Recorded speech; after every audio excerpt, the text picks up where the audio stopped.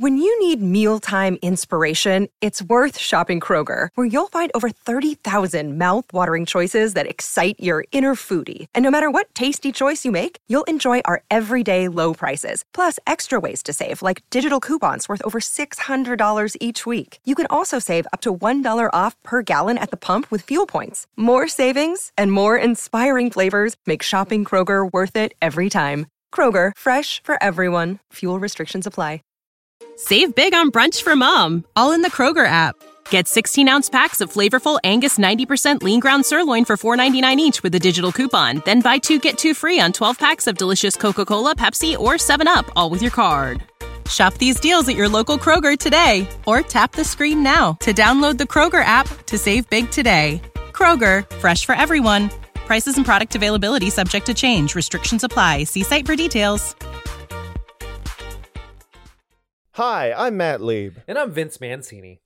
And this is Pod Yourself a Gun, a Sopranos podcast where Vince and I go through every single episode of The Sopranos and talk about it. It is something that has never been done before, except for it seems like every former cast member of The Sopranos is now doing a podcast about The Sopranos, which is fine because you know what? You go to that podcast to, listen to a very serious conversation about acting. And you come to this podcast. Yeah, exactly. And you come here to laugh at the clowns. You come here for the lulz, dude. Uh-huh. You come here for people who don't really understand TV criticism.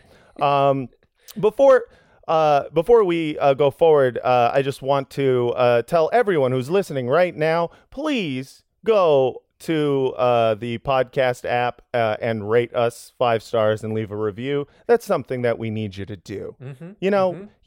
You've been just leeching off us for free for all this time, and if you're not gonna pay us in money, you gotta pay us in respect.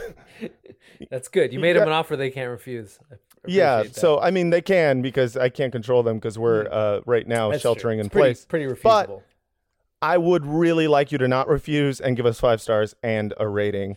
You made him an offer that we really wish that you would not refuse. Yeah, we made you an offer that you can do what you will with.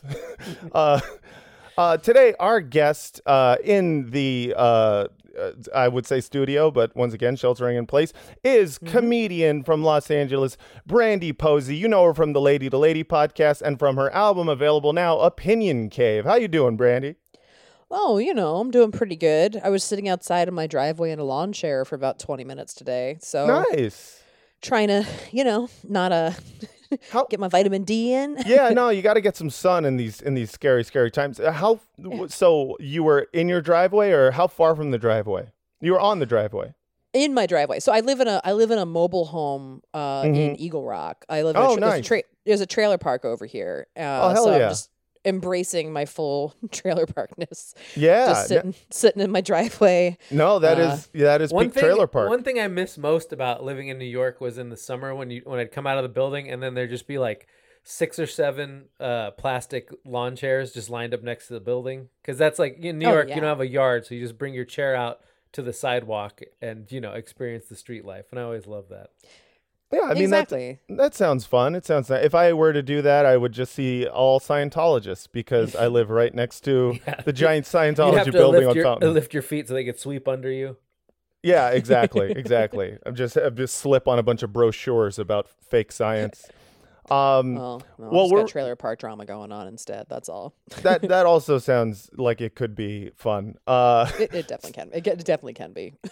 So you now this is you are a Sopranos virgin, is that right? Yeah, this was my first episode of this. Well, first that I've sat down and watched in full.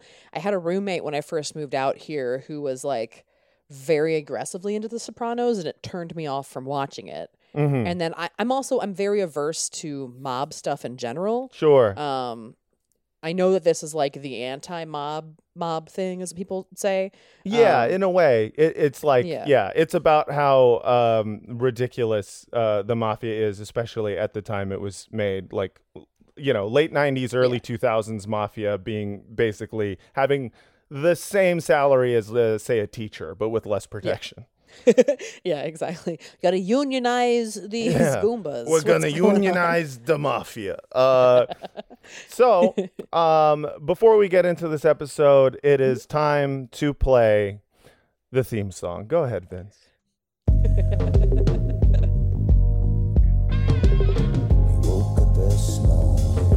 Pod.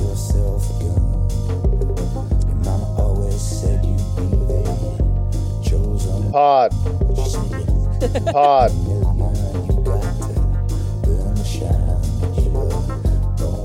Podcast.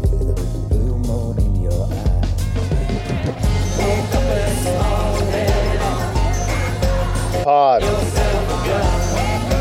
Pod. Pod.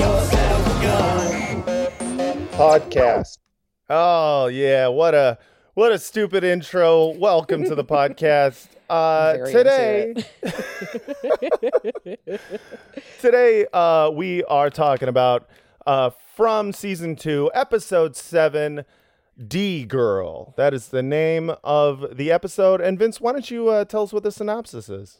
Oh, well, the synopsis for this episode, I'm glad you asked me, Matt. With Anthony Jr.'s confirmation approaching, Tony and Carmela find their son's growing apathy a cause for concern.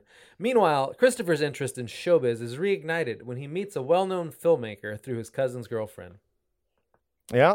That is what the episode is about. And so this episode came out February 27th, 2000, which means it's time for us to take a little trip into the Wayback Machine, where we say what was going on in America during the time of the premiere of this episode. That's right. We're going back exactly 20 years and 1 month and 1 day. And the headlines, top story, New York Post, ill bin Laden doesn't mean good news for U.S.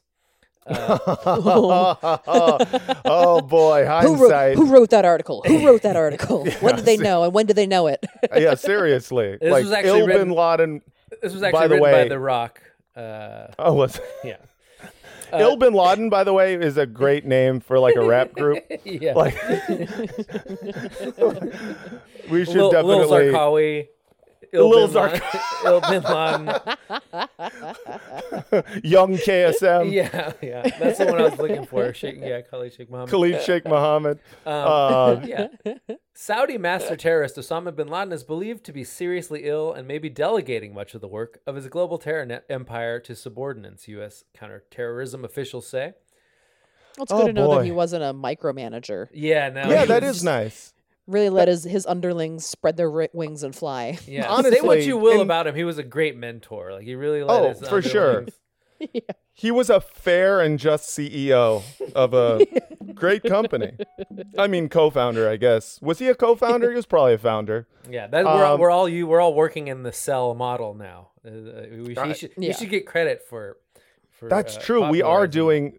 We all looked at terrorists doing cells and said, like, this could be a good way to do business. Basically, anyone who works for like a gig app is in the cell economy. Yeah, we're a sleeper cell of podcasting right now. Absolutely. Other headline from the Post: Tech's appeal can't keep NASDAQ stocks up forever. The almighty NASDAQ is beginning to falter. Hey, remember the NASDAQ? After months of leaving other major market averages wallowing in its wake, the technology-packed NASDAQ Composite Index lost the wind beneath its sails. Yeah, I low-key remember, the .com bubble burst. Yeah. Fairly interesting. .com Sure. bubble one, the first one. Yeah, dude. Yeah. Yeah. Where are they now? Probably ruining other people's. Definitely. Yeah. And you know what? As we are recording this, the economy is currently crashing. So it's, it's kind of fun to see another bubble burst, except for this bubble is just like lives, little lives Exactly. of people. Actual people. Well, at least this like OG bubble, those people have like old, what's the word? Money? Compounds. Oh, yeah. Definitely. Got some real outdated compounds and shit now. Oh, sure. Yeah. They'll Hopefully. be safe. The best-selling books were The Brethren by John Grisham, Harry Potter and the Chamber of Secrets, Harry Potter and the Prisoner of Azkaban. Azkaban. Gap Creek. Weird that you don't know how to pronounce that, Vince. I gotta say, Well- you never heard the word Azkaban being pronounced. It's a very popular book. That's like, whoa, easy. I mean, come on, J.K. Rowling. You can just say Ashkenazi. Like, we get what you're That's going true. there. That's true. Yeah. There. J.K. Rowling did a lot of like subtle jabs at Jews. Yeah. Weird was that like- Some she's subtle, some not so subtle. yeah. Weird that she's like a turf weirdo now. I mean, not weird, Yeah. probably. That's true, Yeah. right? I'm not just throwing stones. I'm Oh, pretty no, su- she is. Yeah, Yeah, okay, she's a that's turf. it. All the weird, Yeah, she's awful. all the weird British people. You can't give British people money. Look what happens. You really can't. Yeah. Then Really can't. they start talking about Brexit and trans exclusionary radical feminism. It's Yeah. it's a Or rough they- time. Or they you- just molest a bunch of kids and then they just stay on the castle grounds. They forever. do that. That's what happens when you give all rich people castles. Is, Yeah. Yeah. you just they Really never goes like to their remodeled. head. Yeah, it goes to their head. They never remodeled the dungeons. They need to put someone in there, and it's usually children. Sure. Yeah. By the way, we're the only Sopranos rewatch podcast that talks about turfs, and I think we deserve a medal for that. Sure.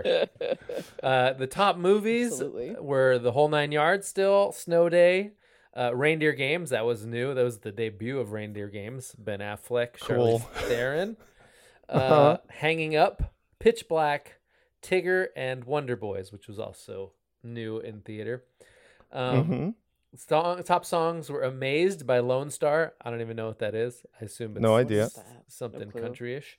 I Knew I Loved You by Savage Garden, and Breathe Sure. by Faith Hill.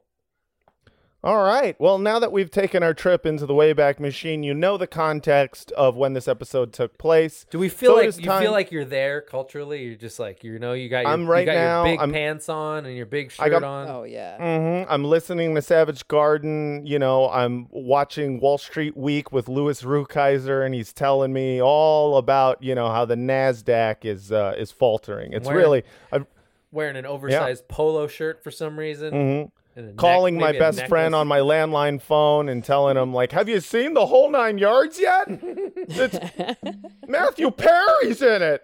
Was he in it? I feel like it was a Matthew feels Perry like it. movie. Maybe. I don't know. 2000 is a very Matthew Perry year. It feels like a very for Matthew sure. Perry time. It was like back when he could handle the Vicodin. So Yeah, absolutely. Yeah. My let's- belly button's pierced. That's where I'm at. in Oh this- yeah. in this Pierce timeline. belly button. Hell yeah.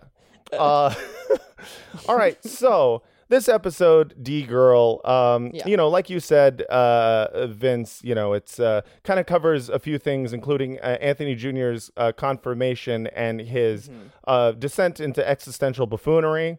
It covers Big Pussy being pressured by the FBI to wear a wire. And It's yeah. Go ahead. Go. I was gonna say Oh, it's and- a hell of a thing to not know that there's a character named Uncle Pussy and then just have an Yeah. Uncle Pussy just dropped on you. Big, That's big a lot. pussy. He is. Big He's not pussy. just he is a big pussy. Well, that's because there are two pussies, right? Okay. So there's Big Pussy, and there was a character you never actually meet, who I assume was Little Pussy, who is named Pussy Malanga, and you never I see him. You just kind of hear about him in passing. There's a lot of Got world it. building being done by Well, David Junior Chase. has bad dreams about Pussy Malenga, and then Tony eventually will have bad dreams about Big Pussy Bumpensero. So Yeah, but sure, we won't give synergy, anything whatever. away, though. This is a Don't quit rewatch saying podcast. that. We give a lot of things away. Yeah, we give most of it away. I just assume everyone dies eventually. yeah. Yeah, It's- that's fair. It's been 20 years. It's no longer a spoiler. That's true, but it's also, it's like it's prestige TV, and with prestige TV, you can pretty much rest assured that all your favorite characters are going to die. Yeah. Of course. So I was thinking. So in terms of this episode, it's got the Sure. big guest spot with Jon Favreau, and I was thinking like if this took place now, would the guest spot be the other Jon Favreau from? Oh God, Pod fucking save. kill me, from the dude! Pod Save Network. Just God. Chris Moltisanti got really into neoliberal He's podcasting. really into the hashtag resistance and the. You're a part of the family. Love it or leave it. Come on. So, Johns, did you do it? Did you listen to my podcast? And they're like, yeah, it's pretty good, I guess. And they're just trying to Yeah, give yeah. him notes. but yeah, for the most part, this episode, the main storyline deals with Chris Moltisante's kind of burgeoning interest into the world of Hollywood. And, he's always been someone who was obsessed with more with the Hollywood gangster than what the reality of gangsterism is. He's imagining the life that he could have had if he had not gone into the mafia. Meanwhile, he is only interesting to the people in that world because of the world that he did go into. Right, exactly. So it's almost like he sees himself as like someday being a Marty Scorsese or maybe a Robert De Niro. Marty! Kundun! I liked it. I liked it. Yeah, that's one of my favorite lines. But yeah, this episode, you meet Chris's cousin Gregory. Cousin Greg. Yeah, and for like a second and a half. Yeah, for a very short period of time, and mostly you meet his fiancée Amy Saphir, who is a movie executive who I feel like this is like one of those episodes that is kind of shows the most disdain for Hollywood that I think I've ever seen in TV. It's like it's so funny because the amount of the way that Amy's character is written is that she's basically like if you're in Hollywood, you've met many Amy Saphirs, people who got into the position of telling you whether or not your script is good or whether or not you know what you're doing creatively, who have not a single creative bone in their body, and mostly their entire job consists of schmoozing with people and then considering that schmoozing being a friend. Right. For sure. Yeah. Yeah, she's a lower level Harvey Weinstein is like what she's doing here. Yeah, exactly. In fact, and just her accent, like just the way that she talks, like the way that she enunciates, and it's just like, when you get 3 words out of someone's mouth and just you're hit with the wave of pretentiousness, and and it's just like it comes through like in every syllable. And I thought they did like such a good job with that. And I have like her intro, like when we very first meet Amy. Oh, go ahead. Yeah. How's your broccoli? Adriana, this is my cousin Gregory, the ambulance chaser. Hi. Nice to meet you. This is my fiancée, Amy Saphir. Pleasure, Christopher, to finally meet you in person. Greg's always giving me updates on his New York cousin. We're from Jersey. My apologies. That's the red eye talking. Your earrings are so excellent. Man, this must have been such a fun part to play. Like, she's clearly channeling some real fuck you towards a few people. Oh, yeah. 100%. 100%. Yeah. She embodies this part so well that there's no way that she hasn't dealt with this exact character multiple times. So excellent. Yeah. Fucks up something about someone personally, their networking game is a little off, and just like pivot quickly to like, I love your dress. Like it's it's very smart. It's a good way. It's a good way to pretend like you like someone. Look how authentic you are. Like what? Yeah, that was like the big theme in this is like, so Amy, God, I just feel like I know this character and I've met her so many times and I can't stand her. There's Same. Like the constant name dropping, the way that she always leaves the last name off of whatever famous person that she's name dropping, like for added name dropping credits, and then just the desperate like she's gone into a fake industry, and so she like craves any authentic experience, and God, that just it really the way that Chris is treated in this episode, he spends the first half not knowing he's being used by Hollywood. Both, used for his stories and then also being used, physically by Amy at some point. It's like, it's interesting because they really do look at him as kind of like, a caged beast where they just want to, they want to, interview him and just like find out more about this specimen, this, New Jersey mafia trash. And like, what I love about it, and one of my absolute favorite scenes, is them trying to get a cool mob story and getting what ends up being just a horrific story while Chris stuffs his face with pizza. Right. I had that clip. It's Chris's horrifying story. This made guy, right? Got the most discriminating eye when it comes to TNA. He's at a club one night. This broad's all over him. And she's got a really nice body. She's horny as hell. So they step outside, they walk over to this picnic ground. She starts blowing him next to this swing set, right? He's about to shoot his load. He reaches down, and starts fingering. Undoes the skirt, reaches in, grabs hold of a goddamn prick. So my friend, right, he can't let this story get out, and he wants to humiliate the freak as much as he was humiliated. So he gets this fucking acid, burns everything. He pours it on her arms, on her face, everywhere, her prick. That's one bad motherfucker. But that's how good looking this broad used to look. Had this wise guy friend of mine totally fooled. She had to get a glass eye. Jesus. Like, had to get a glass eye. The fact that Fleetwood Mac is playing through that entire story is also like an underrated part of it. But I think one of the things, I think this is one of the, if not the funniest Sopranos episode, because a lot of times in The Sopranos, it gets like a little sitcom-y where they like say a line and they're like waiting for an audience reaction or something. Like it's kind of like they ham it up a little bit. And in this one, like the jokes are so fast. And like and this story, like it ends on such a good punchline. You're like horrified by the story, and then he's like, "She had to get a glass eye," which is just like the perfect button to that scene. Yeah, it doesn't just end with she had to get a glass eye. It ends with him then stuffing an entire slice of pizza into his fucking mouth, right into his mouth, and it's just so clear that the expectation for Amy and Jon Favreau in that scene is like, oh, we're going to get some like deep inside, mafia dirt. And then the reality of it is like, this dude he knew once tried to finger bang a trans woman and then decided to do a hate crime. Like that's the entire story. And that's they're just story. Fuck. It's like that's the realities of the mafia, and then what these like Hollywood pricks think the mafia is insanely funny. In terms of like I have to say Jon Favreau, so I'm not a fan of most of his movies, like neither is Chris apparently.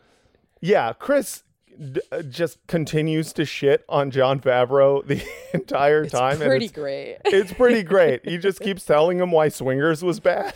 Do I want to play? I can play those clips now. Oh, please do. Please I got them both. That's the one beef I had with Swingers. You guys patting yourselves after Frank and Dean, but there was like a pussy assness to it. Well, pussy assness to it. Piece. I mean, it's like. So, you brought us your script. Okay, no disrespect, but you guys are kind of like half a fag or something. I don't know. Yeah, right. It's like, it's like not for nothing. you It was just kind of pussy ass.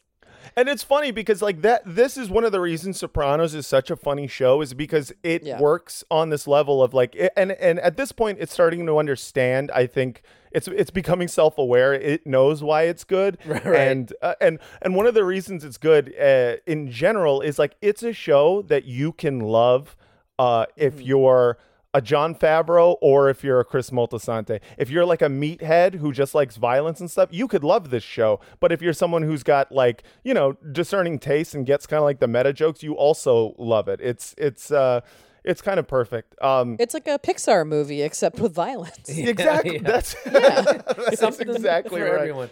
There's some for everyone. Here's the other. Here's his other Swingers comment. Oh yeah, do from it later in the episode. Oh yeah. I figured out, as far as movies go, I want to be a player, not an actor. Yeah, smart man. It's like Bugsy. Hey, that was another thing that kind of blew about Swingers.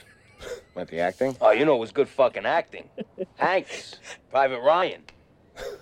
It's kind of unfair to compare the two, It's like one's about young soldiers dying on the beach at Normandy. The other one's about young guys looking for blowjobs in Vegas. Yeah, well, you made the movie.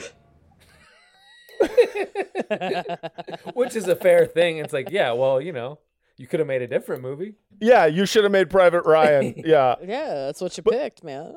But I like Jon Favreau. This made me love Jon Favreau. Yeah, he really lets it go with making sure. fun of himself.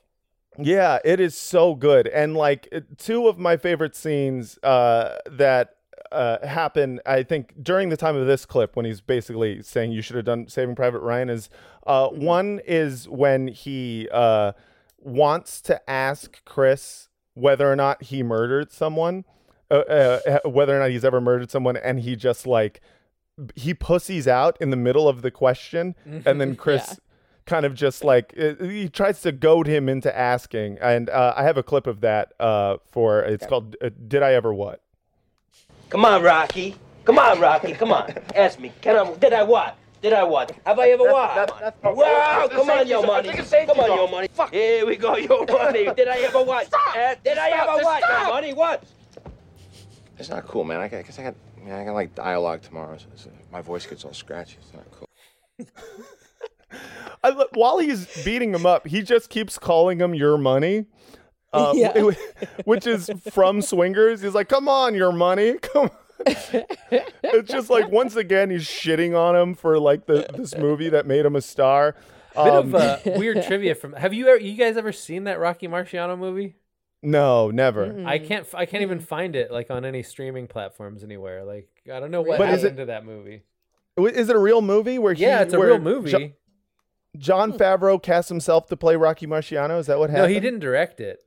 Oh, okay. Oh, he's just in it. Yeah. I see.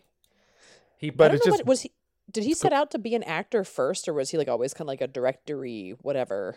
I don't really know much about him. I don't know anything about him. I have no idea. I think he wrote.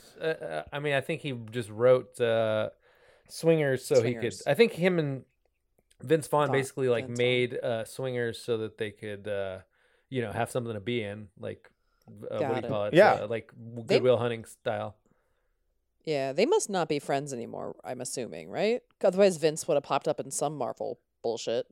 Yeah, you'd figure. But then again, you wonder how much control any of these Marvel directors actually have, Like, maybe. Then, Taika Waititi is able to, like, do what he wants, so who knows? But, there's this... Jon Favreau is, like...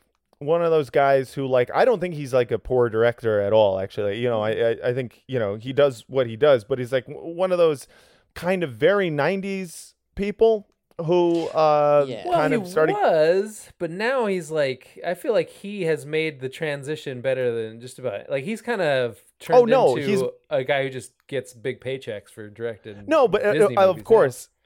But in terms of our segment, It's the 90s. Do you have the bumper for that, by the way? It's the 90s. Parents are supposed to discuss sex with their children. It's the 90s. It's the 90s. 90s.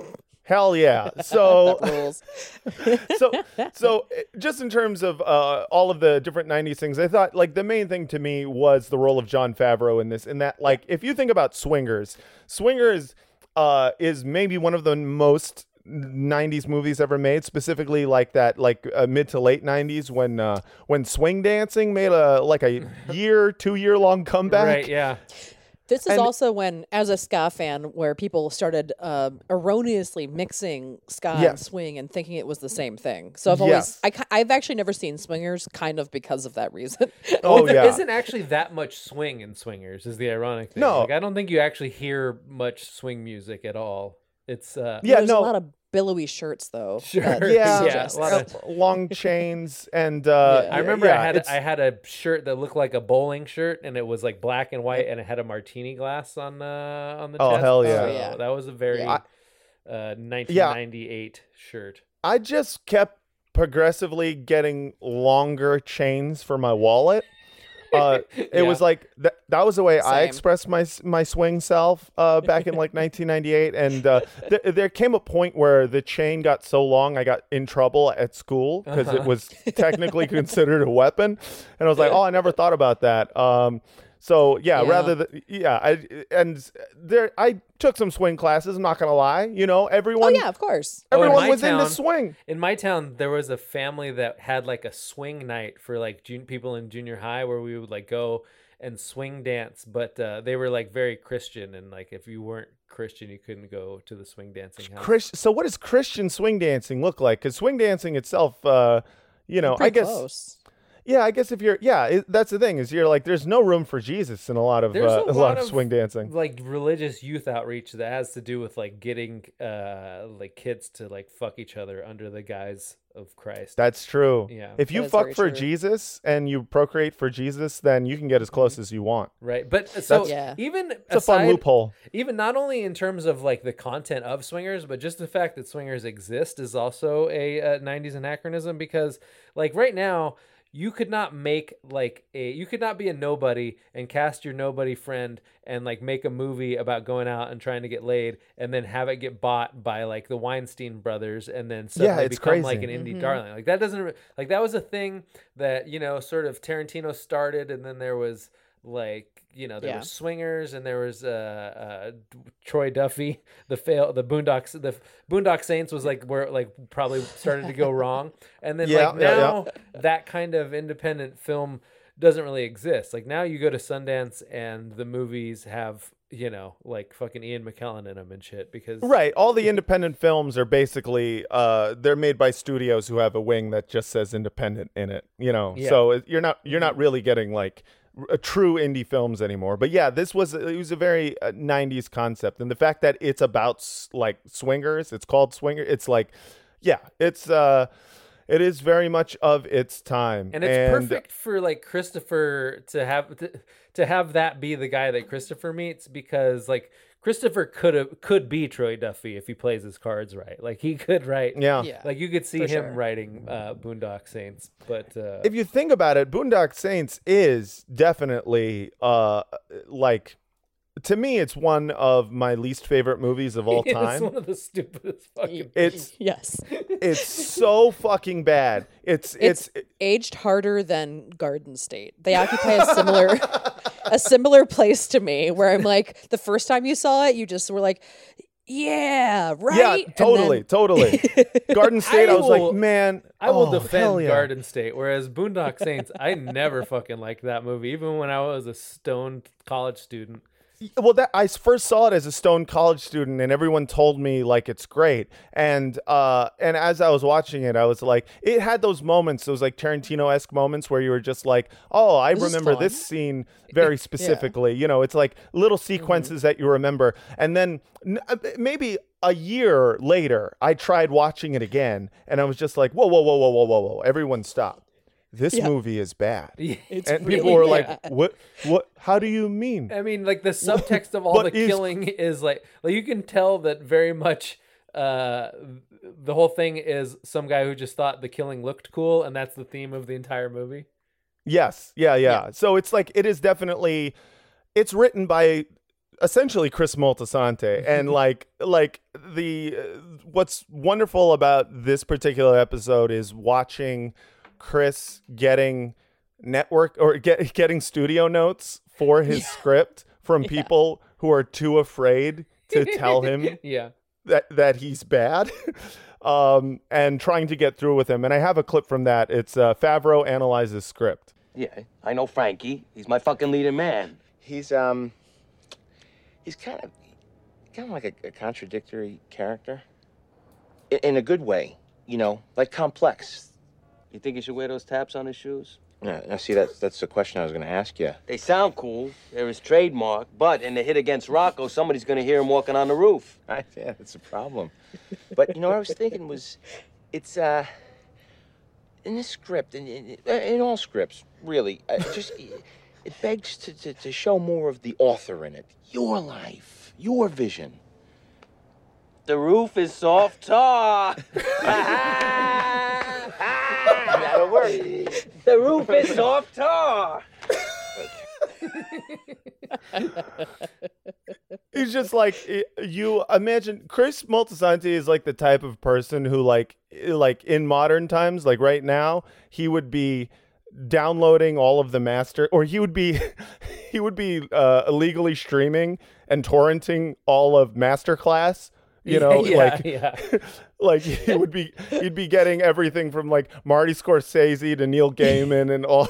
Like the dude definitely, and not doing anything with it, like watching it and trying to parse it, but then just being like 9 hours in and going, the roof is soft. Like the dude he's too dumb for Hollywood, which makes him almost perfect for it. So it's almost a shame that, that he didn't follow his dream. He could have had like a mafia TikTok going. Yeah. Great. Are there mafios? There's probably a mafia TikTok going on. I mean, Stevie B is probably making TikToks at this point. I hope Stevie B is making. Oh, that would be so sick. Support for this podcast and the following message come from Corient. Corient provides wealth management services centered around you. They focus on exceeding your expectations and simplifying your life. Corient has been helping high achievers just like you enjoy their lives more fully, preserve their wealth, and provide for the people, causes, and communities they care about. As one of the largest integrated fee-only registered investment advisors in the U.S., Corient has deeply experienced teams in 23 strategic locations. Corient has extensive knowledge spanning the full spectrum of planning, investing, lending, and money management disciplines. Leverage Corient's exclusive network of experts to craft custom solutions designed to help you reach your financial goals, no matter how complex they may be. Real wealth requires real solutions. For more information, connect with a wealth advisor today at Corient.com. That's Corient.com. Corient.com. When you need mealtime inspiration, it's worth shopping Kroger, where you'll find over 30,000 mouth-watering choices that excite your inner foodie. And no matter what tasty choice you make, you'll enjoy our everyday low prices, plus extra ways to save, like digital coupons worth over $600 each week. You can also save up to $1 off per gallon at the pump with fuel points. More savings and more inspiring flavors make shopping Kroger worth it every time. Kroger, fresh for everyone. Fuel restrictions apply. Save big on brunch for mom, all in the Kroger app. Get 16-ounce packs of flavorful Angus 90% lean ground sirloin for $4.99 each with a digital coupon. Then buy 2, get 2 free on 12 packs of delicious Coca-Cola, Pepsi, or 7-Up, all with your card. Shop these deals at your local Kroger today, or tap the screen now to download the Kroger app to save big today. Kroger, fresh for everyone. Prices and product availability subject to change. Restrictions apply. See site for details. So, like, I wanted to go back to my favorite scene in this episode, and it's on the same theme of like the jokes in this just being sort of faster and subtler in a way that like other parts of The Sopranos, the lines are structured in a way that I go, oh, that's clever, but it doesn't necessarily make me laugh out loud. Whereas this one had like a few genuine laugh out loud moments, and my favorite one was when Christopher is on the set for the first time, and he's just meeting Favreau for the first time, and he's telling Christopher about the movie they're shooting on that day. So I got that. It's very cool. Michelle Foreman, our director, she's from Jersey. You see her first picture? She's a director? Beautiful film. So the part you can't see in that is when he goes, she's the director, and it cuts to her, and she's like squatting, telling the other actors what to do in the scene, and her thong is just like halfway out. Fully out. It's so great. And then here's the rest of it. Won the audience award at Sundance. Not on. It was also hilariously funny, this lesbian romantic screwball comedy she did. This one's much more mainstream. It's about spies. So anyway.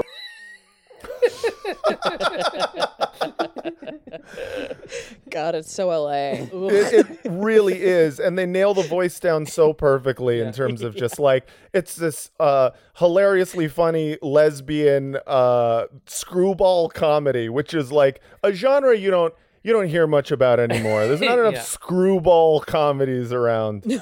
I miss the days of the screwball comedy. The more that you have to comedy. The more that you have to characterize what genre a movie is, the worse that movie generally is. Like oh yeah. I remember when that one Guillermo del Toro movie came out, and all of the press was like, "No, see, it's a gothic romance. Like, you just don't understand. It's a gothic romance. And it's like, okay, well, if you have to same thing with Jojo Rabbit, where like they tell you it's a satire like 1,700 times, and it's like, they keep having to. Maybe if you have to tell me what genre it is, it might not be successful at what genre it is. Yeah. And what's great is in this scene that you just played, they, they're shooting a movie. And in terms of like celebrity cameos, like this is such an amazing episode for celebrity cameos because I would say that for the most part, number one, Sopranos doesn't have many celebrity cameos in general. And in general, I fucking hate celebrity cameos in shows. But they... Well, it seems like Judd Apatow saw this episode and like based half of his career on it. Yes. Yeah, absolutely. Absolutely. But what I love is, and I have a snippet of it. It is the scene between Sandra Bernhard and Janine Garofalo, the scene that they're shooting, and it's called Sandra and Janine's Terrible Movie. Action! I never had an egg cream. You're not coming for either one of us. You live your whole life in a place and never taste the thing that it's famous for. Couldn't hear the fucking shots with this thing. There's a place on St. Mark's. It's over, you bitch. Don't do it. Like the writing a fake bad movie is not actually easy. It's like it takes a lot of comedic timing. Like you really have to have a sense for what's funny. Opening the scene, action. I never had an egg cream. Like that's so fucking brilliantly funny. Like and Amy said at one point that the silencers were a metaphor for how their concerns are muffled by society. Now that's that lesbian screwball comedy coming through. Yeah, that's right. That is right. But yeah, that is definitely this scene in general is just one of the funniest scenes. Like you said, Vince, it's like packed with jokes. It's just like constantly funny. There's no mugging to the audience or anything like that. It is really for it kind of like set the tone for what I mean, maybe this is a big claim, but it set the tone for what like a multicam sitcom would turn into, especially like a HBO, type of sitcom, one where it's like they're not like leaving a bunch of space for laughs or anything like Single that. cam, it's just you like mean. Oh yeah. Single cam. It's set the tone for things like Veep, things like basically anything. I mean, obviously, I Larry just get Sanders the sense Show came like first, that entire scene. I just get the sense that everyone on set like that was their favorite thing to shoot. Yeah. For sure, definitely. Yeah. Brandy, did you have any specific favorite or like least favorite scene in this episode? Did I? I mean, I liked all this stuff with Chris and Favreau. That's definitely my favorite storyline. Yeah. I don't care about the guy having to wear a wire because I don't know who he is. It was, yeah.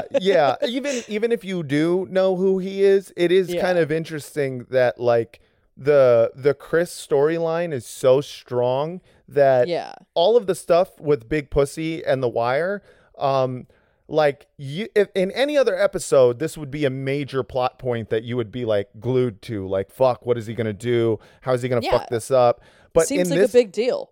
yeah, because it is a big deal in the arc of the story and in Big Pussy's arc in general. But this is such a strong story from like Chris and Amy and John that you're like you're not actually all that interested. Like yeah. I would say the same thing about AJ getting into Nietzsche. Like that, in a different episode, I would be super into that plot line. And then in this episode, like Christopher butting up with Jon Favreau feels like so perfect for that character that AJ getting into Nietzsche is kind of just like, like it pales a little in comparison. You're kind of like, I guess I could see that. Okay, I agree with you, but I will say that there was there was a lot more juice in that berry in terms of like plot, in terms of like a character study than there was with Big Pussy's entire. Oh yeah, for sure. Yeah, for sure. Definitely. Because like you are getting an insight first of all into, so let's get into AJ's storyline. AJ opens the episode accidentally scuffing his mother's car, and then when Carmela and Tony confront him, he reveals himself to be, basically becoming like an existential buffoon. Like the dude is now clearly getting into existentialism, and his parents have no idea why.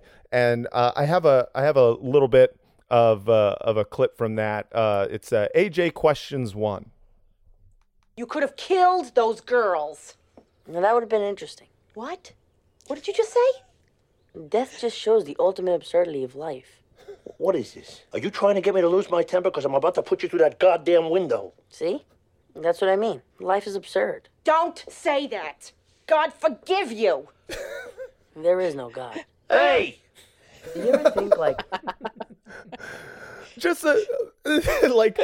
First of all, the in unison, hey, after he says there is no God, very very vaudeville, and it totally works.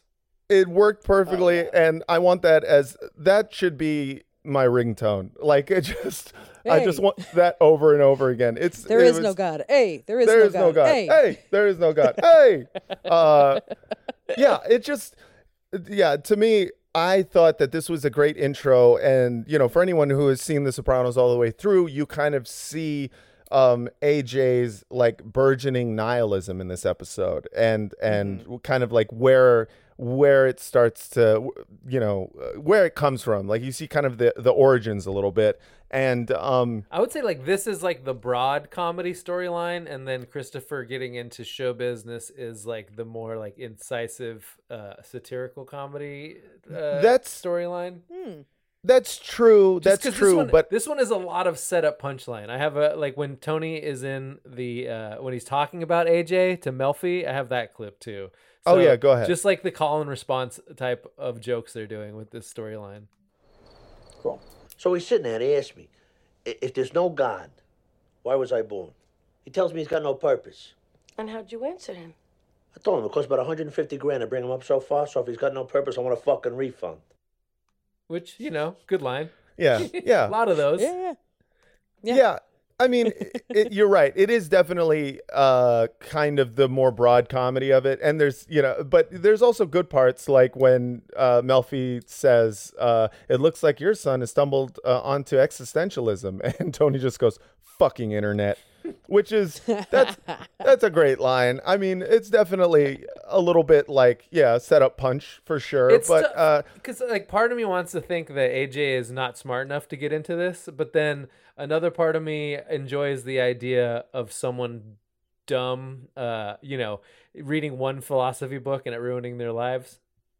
Yeah. And, yeah. I mean, I think the reason that I like this so much is because AJ does remind me of myself in this exact time period. Well, he's like basically, especially. With the wallet chain, with like the music choices, with the fucking like, the new metal posters on his fucking wall. Like the dude was me. And I think we were like the same age. Yeah. Like me and the actor, was it Robert Eiler? Yeah. I imagine we're the same age. So like the character that he's playing is I just relate to so much, just like sitting there being like, there's no God, and just like thinking, fuck, I'm deep.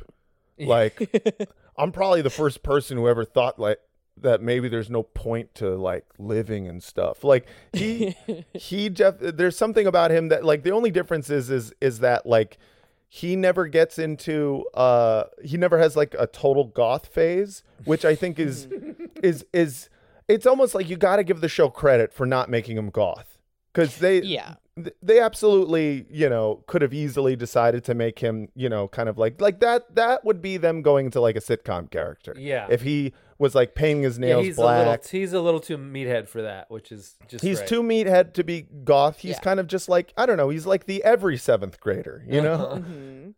Yeah, he's just like a black-pilled little kid. He's a black-pilled little kid. Yeah.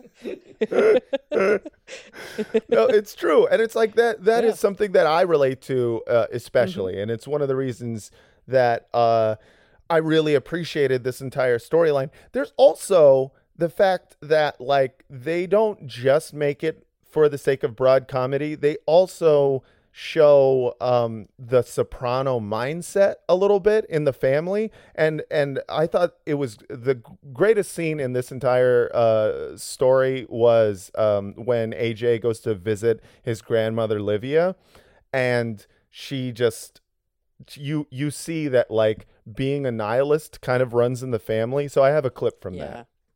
See, that's what I mean. What's the purpose? Of what? Being here on our planet. Earth. Those kids were dead meat. What's the use? What's the purpose? Why does everything have to have a purpose? The world is a jungle.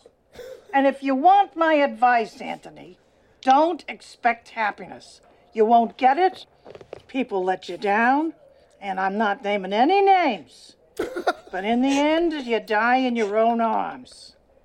You mean alone? It's all a big nothing. What makes you think you're so special? That is like, number one, that is peak fucking Livia Soprano. Not just in terms of her nihilism, but also the fact that she has now made this child's existential conflict and crisis into being about herself. She totally, she's such a narcissist, and it like being a narcissist and a nihilist is like, it just makes the character so rich and funny. I think that is how you cure. That's how you cure an existentialist. Is you just tell them to get over themselves. Right, exactly. Get over yourself. You're nothing. You'll never be anything. No one is anything. You die alone. Like it is. Yeah. That to me, that is how you make an existentialist enlightened. You enlighten them. You completely black pill them, and then they either get into finance or they do suicides. It's like you're just a skeleton running on borrowed time, baby. Exactly. And like the fact that Livia was just like, and I'm not naming any names, like clearly talking about Tony. Oh, fucking A. Son. There's just so like, I think about a lot, like, because the actress who played Livia Soprano ends up dying, in real life. And then, so she's gone by season 3, spoiler alert. And I just kind of like, oh man, it bums me out so much because it's such a great character. It's like one of the greatest television characters of all time, and you don't even get to see it kind of play all the way through. It's a bummer. It's a bummer, dude. It's a bummer. But so I think you some general thoughts that you had, Vince. You said you think that this episode should have been called Bukyak. Yeah, I mean, because it's without a doubt. Yeah, because I think that's what he calls her a D girl, but really he wants to call her a cunt. And also, like, just the deadpan where they're like, "Ooh, Bukyak, what's that mean, cunt?" Yeah, yeah. I actually have that clip, and I realized, like, one of our favorite one of our favorite segments on this show is Gabo va Fangool, where we find some Italian American slang, and then usually. There is a Stevie B video of him kind of explaining it. Of course, he doesn't do a lot of the swears like the Bukak. Stevie B is a wholesome guy at heart. He doesn't do Fanuc or any of that. So luckily for us, Chris Moltisanti actually did his very own Stevie B video. So I have that. Bukyak is the name of the clip. Cut. That's a cut. Are we really going to say bitch? You don't like bitch? We discussed this. We're losing light. Well, I mean, is there anything other than bitch? Bukyak. What? Let that one call that one Bukyak. That sounds more interesting. What? Bukyak. If she's from Brooklyn. That sounds okay. Okay, let's roll. No. What does it mean? Cunt. Just the timing on that. Yeah. It's perfect. And like also Janine Garofalo's face when he like translates it, like, God damn it. Like she like she didn't want to like it's like let's not use the word bitch, it just feels boring. And then so they just use the like, Italian slang for cunt. This is so exotic. These Italians, they must have like this high-minded like what is this? They're expecting like some long fucking Sun Tzu-esque translation of this term. And he's like, oh no, it means cunt. And what's great about it is like there's such a great setup for the next time that he uses it. So that's in the clip. Bukyak again. Can I see your production pass? I've been on the set before. I still need to see your pass. I know John. Look, sir, this is a closed set. No visitors, no press, no friends of John. Hey, Bukyak. Hi. Where's John? Oh, he left this morning for L.A. A fucking cocksucking Metzafanook. What does that mean? You got more stuff like that I can use? That's it. Like Janine Garofalo is so fucking funny just in that one syllable. It's like, hey, Bukyak. Hi. Like, her timing is so fucking perfect. Oh my God. And it also, it does a great job of like, basically she's like, oh yeah, do you have more stuff I can use? Like the amount that Chris is being fucked over by Hollywood, them just like, parasitically draining him of his like street mafioso culture. And like, there's zero shame behind it. They're just like, no, we need more. We need more. Yeah. We got to make more of this. The way that make believe has to cannibalize authentic experience, like that really, it hit really close to home in this episode because like I remember when I was in grad school and you're just in this petri dish of people that are like focusing on writing about themselves mostly and meanwhile we're like doing this most of the day and our authentic experiences like consist of like reading other people's stories about themselves and then trying to come up with our own. And I remember some girl in my writing workshop, her like apartment burned down and I feel like at one point and everybody was like, hey, yeah, but now you got something to write about. Like, I think I even said it too. It was just like everybody's just like desperate. It's like, oh wow, did you hear like so and so had an authentic experience? Oh man, someone had I'm so jealous. Yeah, I wish I could have an authentic experience. That's like everybody coming out of the pandemic being like, well, the material's going to be crazy. And I'm like, I'd prefer to not. Yeah. It's going to be the same as everybody else's fucking material, too. It's the same impulse that led people to be like, when Trump got elected, hey, at least like art's going to be good. And art has never been worse. No, it's the worst art of our lifetimes. Yeah, it's the worst art of our life. It's just this like bland, like toothless political monoculture in which we all just keep going like, oh man, president bad, huh? And it's like, yeah, but we can't all What if I just sing Hallelujah?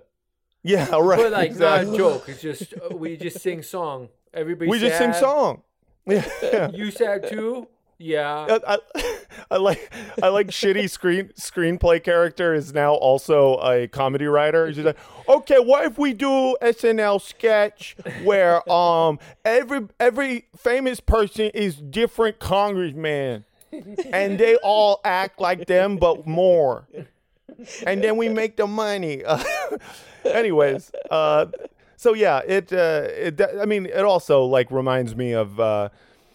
Stand-up comedy in general, just like I remember, when a friend of mine got, what was it? Chlamydia.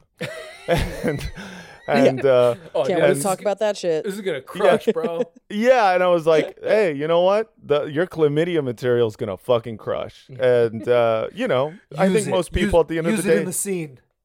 Yeah, like most people would rather not have chlamydia, but if you're in the arts the way we are, where you're just used to exploiting all of the terrible things that happen to you or others, it's there's always like a silver lining. Everything is content. Like seriously, everything is content, especially in these deep dark times of quarantine. So what else we got? The real gangster for this episode is, I would say, Hollywood and Friedrich Nietzsche. Niche. Yeah. Sorry, Niche. Excuse me. And Niche, that is also for Niche, our please. Niche, please. That would have been Should a have been the great name of the episode. episode. Yeah. Yeah. Good title. Good title. Yeah, our malapropism corner was Niche. That was one.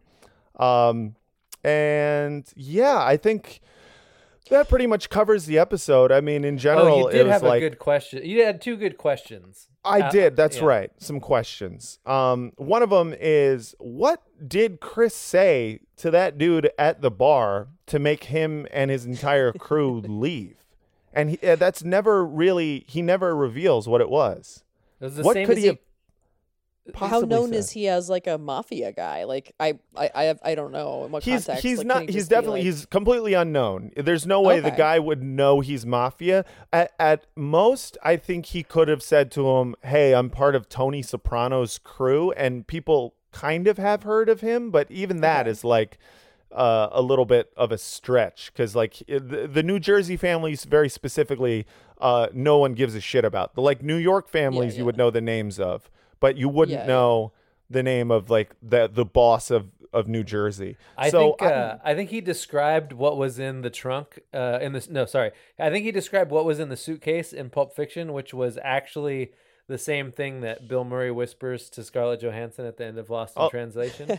That's true. That's true. It's quite the MacGuffin. Little known And I mean, if I were to theorize what he actually said to him, because like the joke he says is that he was, he says to Amy, I promised that you would give him a blowjob or something like that. And and I don't think it was anything like that. I think he might have just went up to him and said, I have a bomb strapped to me and I will blow this place sky fucking high. Sure. Well, it's shows like, him his gun or some shit for sure. yeah, maybe he's like, I have a gun, which is a weird thing to yell, to like whisper in someone's ear. Yeah, I don't know. Maybe he offered him money. Maybe he, it's a real, He it's a made real him an offer mystery. he couldn't refuse. Yeah, apparently. He threatened to suck his dick. He threatened to. Or He he's gonna did, pour- yeah. If I'm you gonna don't pour leave- acid all over your dick and give you a glass eye. Exactly. He just showed him a picture of that lady, that poor Yeah, lady, and he's said, like, I'll do this. I will do this to you and you prick. Yeah. So yeah, that's a mystery that we're just gonna have to live with. I had a question about this other scene, which is like, this is obviously getting into the weeds, but I do love the scene where Chris is late to dinner with Carm and Tony, and yeah, he is like freaking out over the fact that all they do is talk about food.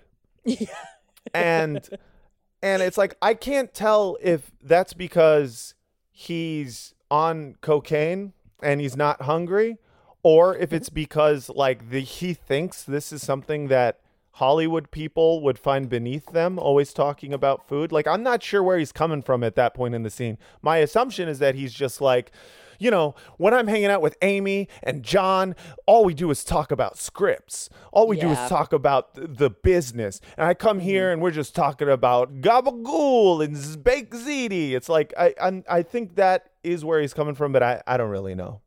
That's the way I interpreted it. I definitely thought that it was him just being like, oh, my family is so boring. Like, all we do is talk about fucking pasta all the time and sauce. Yeah. And like, there's a whole world out there that we're not even discussing. I think it's a direct callback to the hierarchy of need, which is that like My God. he sees the food as like lower on the hierarchy of need pyramid, and thus his other cool life, which he's even more into because he's doing cocaine, which also gives you like even more delusions of grandeur.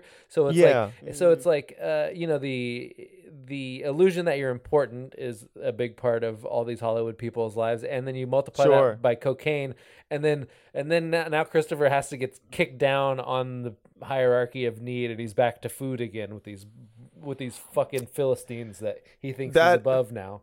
That I think that's exactly right. And by the way, smart, the hierarchy of 7 human needs that Amy starts talking about is one of the most fucking like that. It very much is like an insight into what Hollywood has always been, but has also become even more so now with like crystals and like, you know, knowing, you know, which rising moon, you know, your birth sign is under. It's just like, and to me, it's like, the hierarchy of 7 human needs is definitely Nietzsche for Hollywood people. You know, people who think they're too smart for like old you know, philosophers and whatnot, and they're like, no, we made up our own new agey shit. Yeah. Yeah.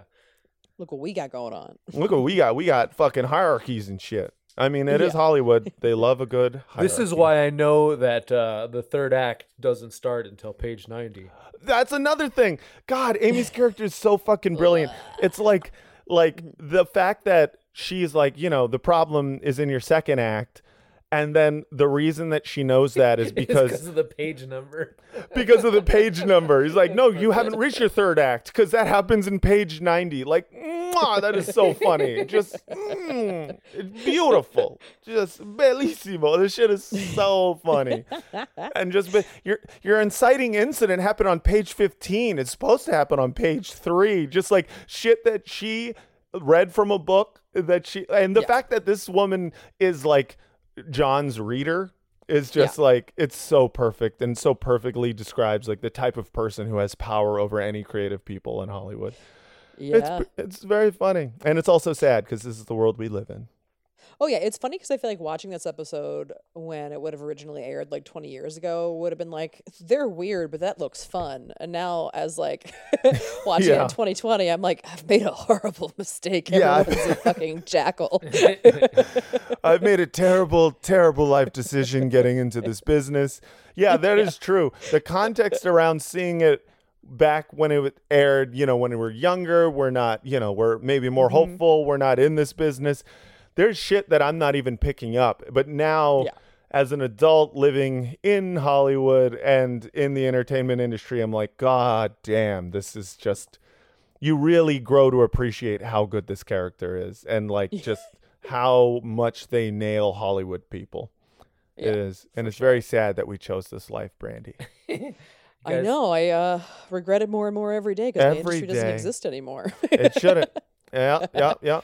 I will say that I did read a great great LA Times article with you in it. Oh, Jesus, yeah. I saw that out of nowhere. I was someone was like, somehow I got into a K-hole where I actually read the fucking LA Times. I'm so sorry. Yeah, I know, which is like already weird to begin with. But then I saw you and I was like, Brandy Posey in the LA Times. So that was cool. Well, it was funny because it's all about how COVID-19 is killing stand-up. And when the photographer called me, because they were like, hey, we want to get photos for the article. We want to come over and maybe shoot you in front of the Laugh Factory. And I go, oh, no. The Laugh Factory doesn't book me and they're horrible to women. We're not going to do that. Yeah. And they were like, can we shoot where do you want to shoot? And I initially had said like this venue that I run shows in front of, like the Virgil, but then it's closed. So like they didn't want it because they wanted to shoot some inside stuff. Right. Like me on a stage with nobody around. And then we just ended up shooting in my house instead. So I was like, well, okay. Yeah. I mean, those are great shots. Those are really, really good shots. Yeah, it felt good to be like, I'm not giving the Laugh Factory any publicity they don't need. Yeah, and it's also like low-key annoying that like you having to explain to someone that like, yes, I know I'm a comedian, but that doesn't mean that I'm passed at these clubs is like, it's already a conversation that I have with my parents all the time. I don't need to have it with a random stranger. You know? Exactly. I don't need to explain to you the politics of stand-up. Exactly. I just, because I barely ever want to think about them. Yeah, exactly. Yeah, I don't need to explain my life choices to you. The point is, I am booked at places that are mostly not comedy clubs. Fuck you. Exactly. Take your pictures and shut the fuck up. But very talented photographer. Those are great photos. I thought they were fire fun. They turned out great. They are fire. Matt, you want to put this one to bed? Yeah, I think it's time to put it to bed. Yeah. I mean, this is, season 2, episode 7, D-Girl, is just fantastic. I would say that this is, this is the second season, episode 7. This is my favorite episode so far. Absolutely. Damn. Yeah. It's That's just pretty solid. funny. great. What does D-girl mean? I think I missed that at some point. It's like a low-level person in Hollywood. Yeah, it's like D-list. Yeah, it's either D-list or development. I think it's for like it's like it's for people who are in like girl. Yeah, it's for like people who are in development, and in general, development people can be anyone from an intern to someone important, but usually it's like decision makers are not in development; they're executives. The fact that she responds to D-girl so like excuse me, I am a vice president, like that is, and that's also another good inside joke, because vice president is also another. There's so many made up titles in Hollywood. Like, exactly, none of that shit means anything. I think my favorite line ever from a movie about Hollywood was in the movie State and Maine, where someone asks, what's an associate producer? And then the person says, it's what you give your assistant instead of a raise. Bada bing. Ba-bam. Anyways, fantastic episode. Loved it so much. And you know what else was a fantastic episode? This episode of Pod Yourself a Gun. Brandy, where can people find you on the internet? Thanks for having me, guys. Thanks for coming on.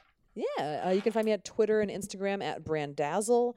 BrandyPosey.com has my album available, Opinion Cave. For a physical copy, I have these cool cassettes that have like a digital copy inside, or you can obviously stream it anywhere you want.